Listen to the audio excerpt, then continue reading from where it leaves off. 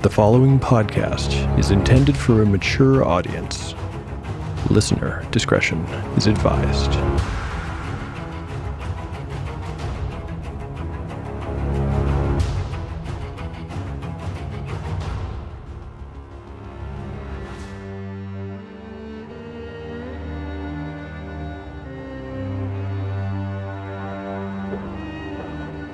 Welcome back to Tale of the Manticore. Like the creature from which it takes its name, Tale of the Manticore is a mashup, a crossbreeding between two different species of storytelling. Here you will find the unpredictability of old-school paper and dice games with the storycraft of a dark fantasy novel.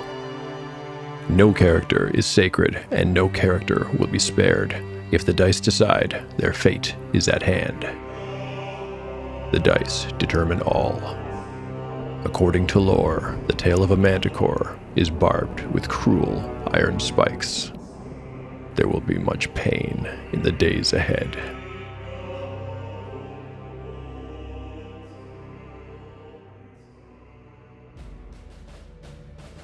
Last time on Tale of the Manticore. In Chapter 20, the party makes the journey to Dwervar, the Dwarven Highforge, in the Skundrumwar. Having all but admitted to the rest of the party that he forged the summons, Harl is increasingly worried that he might be in for some serious consequences when they get there.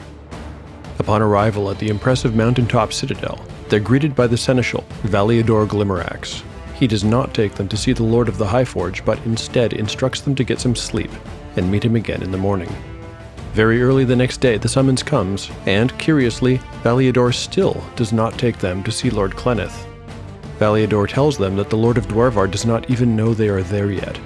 He explains vaguely that their unannounced presence would exacerbate certain current problems at the Citadel, and then asks them to perform a day-long task while he prepares Lord Clenneth for their return later on.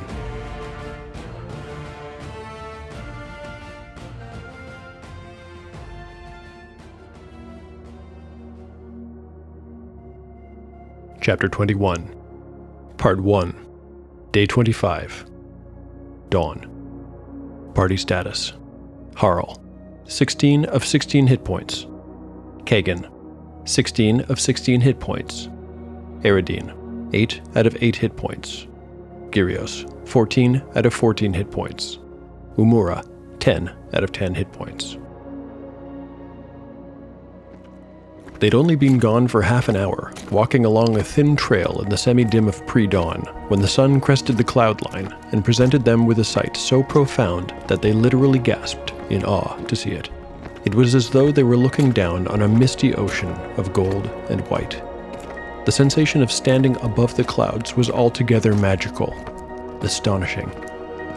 The clouds themselves contrasted starkly with the dark rock of the mountain, and so everywhere they looked, a plain of darkness lay against a sea of light and beauty. Gyrios at once dropped his pack and produced the coin that was his holy symbol. "This is a sign from Mazagar," he said. "I will stop to pray." Although they had hardly begun their journey, this proclamation came as no surprise to the party members, and they offered no resistance. Certainly, it was undeniable that what they beheld was nothing short of splendor. Umura quickly found a rock to sit beside and produced her spellbook. She was silently studying in moments. "It is a beautiful sight," said Kagan. "You can never really get used to it, or grow tired of it," agreed Harl, gazing out into the distance. "We must be very high up to be able to look down on the clouds thus," Kagan observed. "Do you know how high up we are?" "Oh, about 10 or 11,000 feet, I suppose," Harl replied. "As you can see, ours is not the tallest mountain in the range." He pointed at several taller peaks in the distance. "But it was specially chosen for us." "Oh, by whom?" asked Kagan. Harl gave him a quizzical look, as though checking to see if Kagan was pulling his leg. "Why, Gruenmog, of course." "Forgive me, Harl, I know very little about your folk, or about anything, really. Is Gruenmog one of the dwarven deities?" "Gruenmog," Harl corrected, "is the only one." The young dwarf nodded decisively. "I'm not sure how you humans keep count of your gods. You seem to have one for everything." As long as I've got my foot in my mouth, can I ask you another stupid question? Kagan had found a smooth rock to sit on and was currently setting his backpack on the ground. Harl smiled and nodded. He was proud of his culture and enjoyed talking about it with humans. Ask away, woodsman. Well, began Kagan, I was just wondering why the High Forge is so big. The ceiling in your great hall was at least 60 feet high. The doors were large enough to accommodate giants. And? Prompted Harl. And so I was just wondering, with dwarves being, not especially tall, why would they build their citadel to such dimensions? I don't know. Like I said, it's a stupid question. Not such a stupid question, Kagan, said Harl. He scratched his bushy black beard. Dwarvar was built in olden times, way back in the Age of Legends. At that time, the dwarves were constantly at war with the giant races. Not just giants, but ogres and trolls, you see. The citadel was built so large to let our enemies know that we dwarves were not afraid of them, that we would not hide in holes or caves or down mine shafts. We dwarves are a proud people, and our structures embody this pride, physically. It was my forefathers' way of defying the tyranny of evil races. Those huge iron doors told any giant, "Come then, we fear thee not." Harl gesticulated with his axe as he spoke. Well, that makes sense when you explain it like that, remarked Kagan. Of course it does. Name me one race of people that does not build castles and towers of unnecessary scale. I can't. I know very little of the world, said Kagan. I'll wager that your capital city of Silmoral has its massive buildings too. Perhaps you're right. How strange that I've been to Dwarvar but never to Silmoral. Kagan laughed and Harl gave him another smile. After a time, Girius rose from his knees and gathered his things. Umura closed her book with a snap and pushed it back into her shoulder bag. Time to go? Asked Kagan. They all nodded, and shortly they were back on the narrow path and making their way down the mountainside.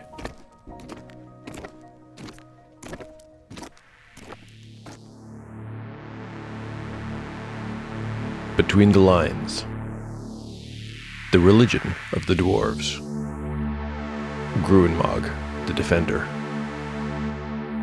Dwarven historians and archivists cannot agree whether the word for father comes from Gruenmog, the actual name of their deity, or if the name of their deity comes from the word for father. Perhaps the distinction is academic. Regardless of the name's origin, father is an apt descriptor of the dwarves' single god. Gruenmog is the model of all things dwarven. He is strong, brave, and fiercely protective of his family. He is a builder and a provider. He is both just and stern. The pious among the dwarves believe that Gruenmog forged the world of Merith and shaped it upon his mighty anvil. Sparks from his hammer strokes became the stars. The oceans were there only for the purpose of cooling the earth and metals that would make up the sprawling lands. He sowed his own essence into the earth in the forms of gems and crystals. Dwarves know that gems are valuable for far more than their capacity to become things of beauty. Every gem contains the essence of the Creator and is holy. Large gems are in a class of their own and can be used in the crafting of magical items for those with the wisdom, skill, and sometimes holy favor to do so. Dwarven priests are rare, for the race values action over words, and only a select few choose to spend a life in prayer. Those that do usually join the ranks of the Solemn. The Solemn are dwarves who choose the path of the cleric and devote themselves, almost to the point of the annihilation of their own identity, to the service of Gruenmog. They're easy to know when encountered, for they wear a plain iron mask that shows a sexless and expressionless face at all times. They do not interact or recreate with other dwarves, and live a life of monastic asceticism. The main job of the Solemn is to curate the necropolis that is a feature of every dwarven stronghold, no matter what size it is. The necropolis, or City of the Dead, is completely off limits to all but the Solemn and the deceased who are entombed within. Every necropolis is built by the Solemn and is used to inter the bodies of dwarven champions and craftsmen of distinction. Most dwarves are cremated when they die, or buried if cremation is not possible. For the dwarven people, it is the method of passing that is most important.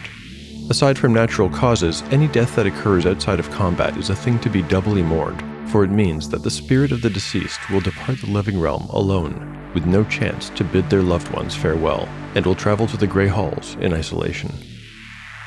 For the dwarves, who live and breathe by their sense of community, this is a tragedy of the highest order. It's common, upon hearing the news of the death of another dwarf, to ask how they died. Other cultures might find such a question rude or insensitive, but when asked by a dwarf, it shows only genuine concern for the spirit of the deceased. Holy places such as the necropolis, among others, are sometimes recognizable for their lack of statues and for the absence of any art that mimics reality. Depictions of Gruenmog himself are strictly forbidden, it being believed that any attempt to capture the perfection of the father would unavoidably fall short of the god's true form, and thus would be an insult. Dwarven holy places are, instead, decorated with woven, carved, and forged geometric or abstract designs. Gruenmog does not have a symbol. As the dwarves have no pantheon, there is no need to distinguish the followers of one deity from another.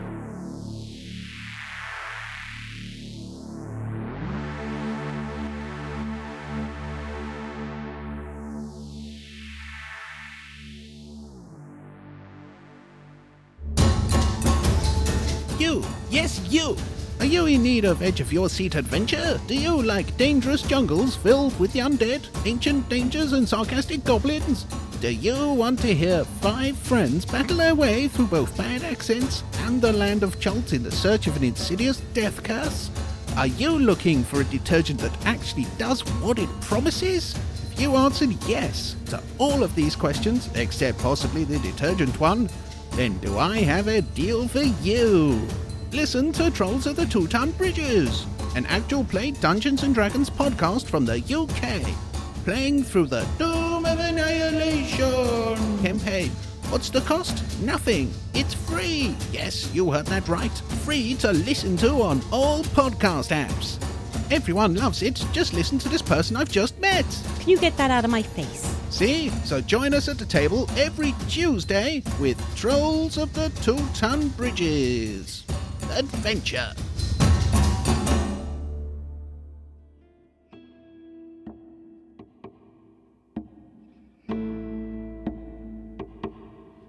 Chapter 21, Part 2. Day 25.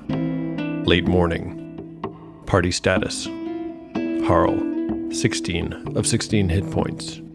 Kagan, 16 of 16 hit points. Eridine, 8 of 8 hit points. Gyrios, 14 of 14 hit points.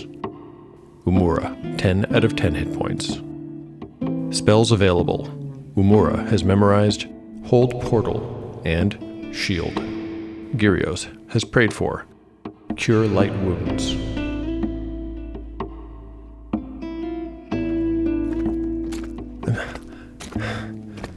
I'm still not really clear about something, said Umura, breathing hard and breaking the silence of several hours of walking. They'd been following a barely there path that zigzagged down the mountainside on its eastern face. This path was much smaller and less used than the trail they'd taken the day before. At times, it completely disappeared. It seemed too small for a pony, let alone a wagon, and the companions spent much of their time walking in single file, which is perhaps, coupled with the exertion necessary for navigating the steep terrain, why they spoke so little. What is it I can clear up for you, Umura? Replied Harl. The dwarf was not winded at all. Well, your last name is Stonecarver. Isn't that right?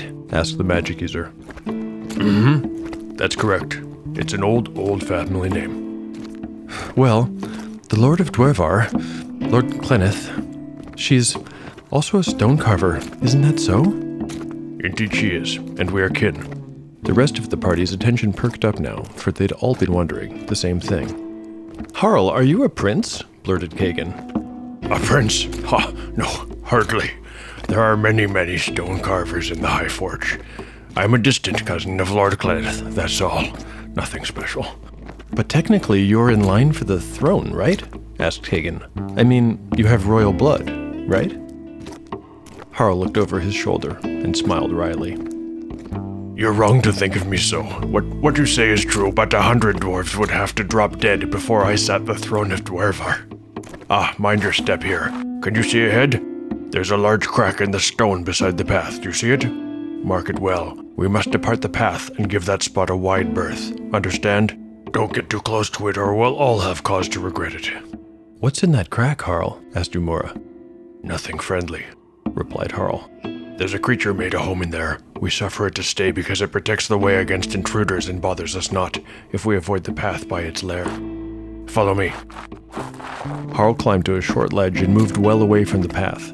He skidded over some loose rocks, turned, and motioned for the rest to follow. Mind you come the same way I did now, and don't look down. Harl should not have said that last bit, for it made Gyrios look. The detour took them painfully close to the edge. To the right, the mountainside fell away into the misty void.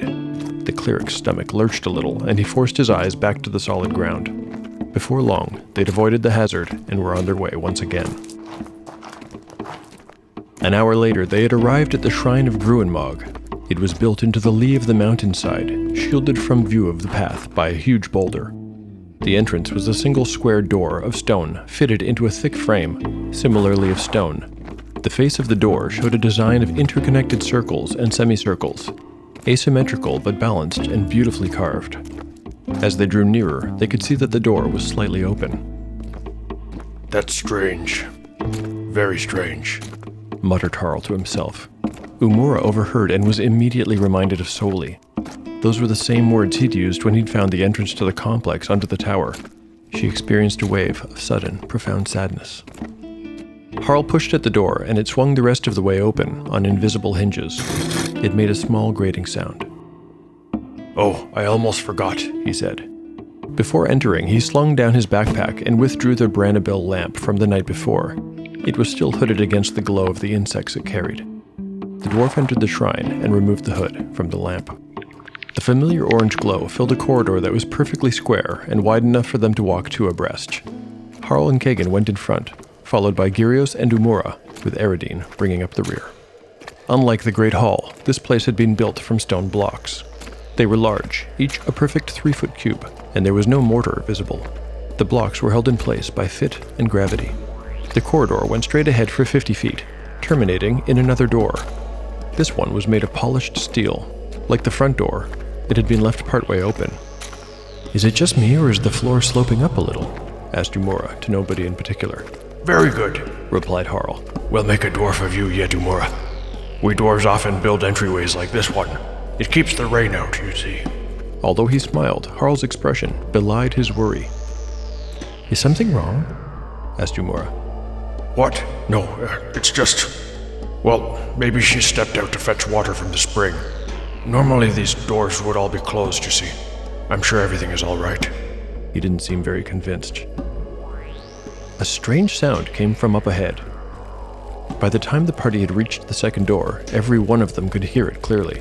Eridine had noticed it from the entrance, but when she'd tried to speak, no sound had come out, and then Harl and Umura were speaking, and she decided it wasn't worth interrupting them over. What in the world would make such a sound as this? Ilani? Called Harl, softly at first, and then again louder. Solemn Ilani? The noise stopped immediately. Some primitive alarm sounded in Eridine's brain, and she began to draw her short sword. A new sound began, a skittering sound.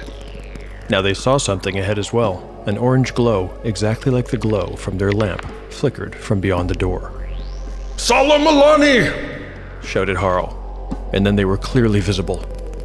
They crawled on the floor and across the walls with alarming speed. 4 fully grown fire beetles, glowing bright, angry orange, with black mandibles scissoring and antennae flicking wildly, streamed into the hall and charged them.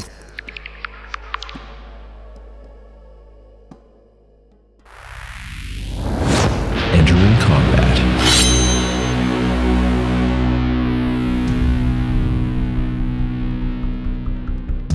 Fire beetles are 2.5 feet long and are equipped with a large set of mandibles that deal an impressive 2 to 8 points of damage. That's the equivalent of 2 daggers, so these natural weapons must be fairly large and extremely sharp. In addition, they have an AC of 4 and 1 plus 2 hit dice. I don't want to roll 4 times, so I'll roll 2 sets of creatures. The first 2 fire beetles have... 7 plus 2, that's 9 hit points. The second set of 2 fire beetles have... Well, it looks like they'll min out at 5 plus 2. Still, that's 7 hit points each. Fire beetles are extremely hostile, but have a morale of just 7. For low-level creatures, these guys are pretty tough. Because they're fighting in a hall, I'll rule that Kagan and Harl will do most of the fighting, but because these creatures are small and fast, and especially considering that they can use the walls and even ceilings to maneuver, I'll have one slip past to face. Looks like Gyrios. So Harl will have to deal with 1, and Kagan will need to take on 2. That leaves 1 for Eridine and Gyrios, while Umura will have time to move well back of the fight. Neither of her spells will help in this battle, and she's really no good in close combat. Round 1. Initiative. The Fire Beetles. A 3. The Party. A 2. Like their tiny cousins, the Cockroach, these nasty bugs are extremely fast. The first 2 Fire Beetles attack Kagan. Kagan has an AC of 4. They'll need a 15 to hit him. The first one attacks. A 16, that's a hit for just 2 points of damage. The second Fire Beetle also attacks Kagan. A 14, close, but it's a miss. The third Fire Beetle is attacking Harl. Harl's AC is also 4, and so this Fire Beetle also needs a 15 to hit. The roll? A 6. The fourth and last Fire Beetle, using the wall, has reached Gyrios. It attacks. The roll is a 1, that's a critical fail. This Fire Beetle will miss its next turn. Now it's the party's turn to attack. Kagan swings his hand axe. As the Fire Beetles have an AC of 4, he'll need a 15 to hit, although Kagan does have a +1 strength bonus, making that a 14. I've rolled a 14, that's a hit. For just 2 points of damage. Harl swings his battle axe. Likewise, he'll need a 14 to hit with his bonus. With an 18, Harl has also scored a hit. For 5 points of damage, that's a solid blow. Gyrios, using his new flail, attacks the Fire Beetle that has found its way to him. A 2 will not do it. Eridine has her short sword out and also lunges. A 7 is a miss. Round 2. Initiative. The Fire Beetles. A 3. The Party. A 3. This round, the action is simultaneous. If any of the combatants die, they'll still get their chance to strike. Let's begin with the Fire Beetles. The first Fire Beetle attacks Kagan. It has rolled a 1 and will miss its next turn. A second Fire Beetle attacks Kagan. A 15. One of its mandibles slices through the leather of Kagan's boot. He takes 4 points of damage, and now Kagan is down to 10 hit points. The third Fire Beetle attacks Harl. A 16. This Fire Beetle has hit as well. Harl is sliced for 5 points of damage. The beetle attacking Gyrios rolled a 1 last turn, and will miss its attack this turn. Now Kagan returns the attack. He brings his hand axe down in an overhead chop. He needs a 14. The roll is a 13. The bug manages to get out of the way just in time. Harl swings his axe as well. An 11 is not good enough. Next up is Gyrios with his flail. I've rolled a 2. The cleric is clumsy with his new weapon. Eridine jabs with her short sword. She's got a 15, that's a hit. She manages to sever one of the bug's antennae. It takes 5 points of damage and has 2 hit points left. Round 3. Initiative. The Fire Beetles. They've rolled a 2. The Party? A 4. The Party will act first. Kagan tries to stomp down on one of the creatures. A 3. The bug easily skitters out of the way. Harl, raising his axe all the way over his head, brings it down with all his might. A 16. For 7 points of damage, this bug is smashed to paste. Gyrios, struggling with his new flail, needs a 15 to hit. A 1. With a critical fail, he'll lose his next round. Eridine tries to follow up her last hit with another. A 5 will not do it. Now, only 3 Fire Beetles remain. 2 of them are still on Kagan. The first one had a critical fail last round and will miss its turn, but the other one will certainly try to bite him. A 16. For 6 damage, It climbs up Kagan's shin and closes its mandibles over his knee. Kagan is down to 4 hit points. One of the bugs attacks Gyrios. It's rolled an 8 and missed. Round 4. Initiative. The Fire Beetles. A 2. The party. A 6. The party wins again. Kagan is still facing off against 2 of the creatures. One of them is on his leg. He kicks it against the wall and swings his axe. A 17, that's a hit. 5 points of damage, splits it in 2. Harl swings, hoping to help Kagan out. An 18. For 8 points of damage, Harl's battle axe smashes the creature and splits its carapace in 2. However, it is not dead. With 1 hit point left, it can still attack. Gyrios had a critical fail last turn, and will lose his chance to attack this turn. He's really not used to this new weapon. Eridine jabs in. She's rolled an 18. That's a hit for 3 points of damage. The tip of her sword enters the body of the bug, and it comes out, trailing its guts, and it stops moving.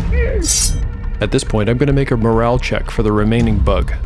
Fire beetles have a fairly low morale of 7, so there's a good chance it will flee here. A 6. It's daze.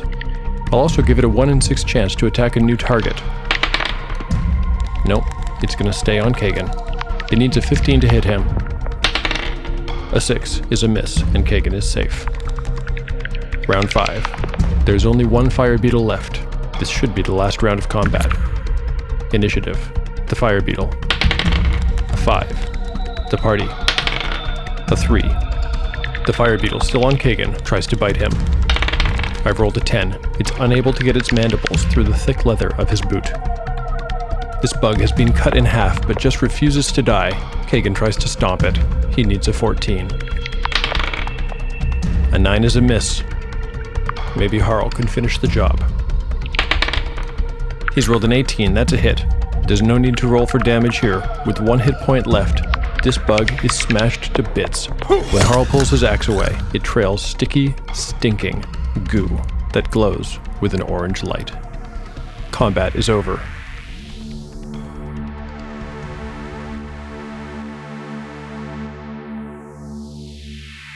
Gyrios decides to use his cure spell on Kagan. I've rolled a 5, so his spell, which heals 2 to 7 points of damage, restores 6 hit points to Kagan. Post-combat stats are now as follows. Harl, 11 of 16 hit points. Kagan, 10 of 16 hit points. Eridine, Gyrios, and Umura are all at maximum, with 8, 14, and 10 hit points, respectively. With their only curative spell used up, and their 2 fighters each wounded, the party had better hope there's nothing else waiting for them inside this shrine.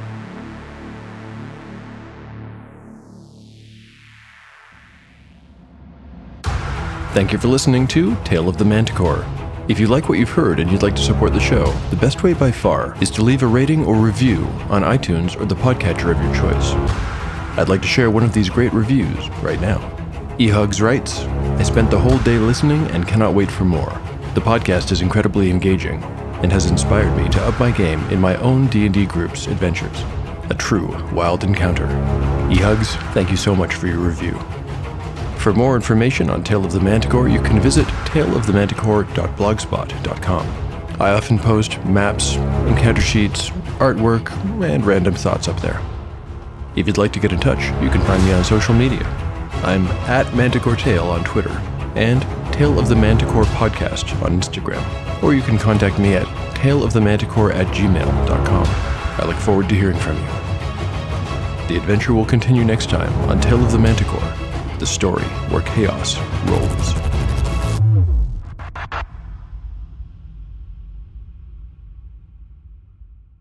Would you like to know more about some of the most influential role-playing games out there?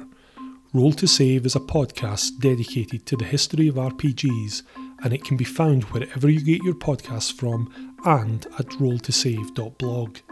We take a long, hard look at the origins of some of the biggest games and their often turbulent histories. Roll to Save also looks at how modern games have been shaped by the games that came before. So, If you fancy delving into the fascinating history of role-playing games, visit roll2save.blog or search for Roll to Save on your podcast directory of choice. You can also contact us at @SavePodcast on Twitter. Join us on a trip down memory lane. You might be surprised at what you learn.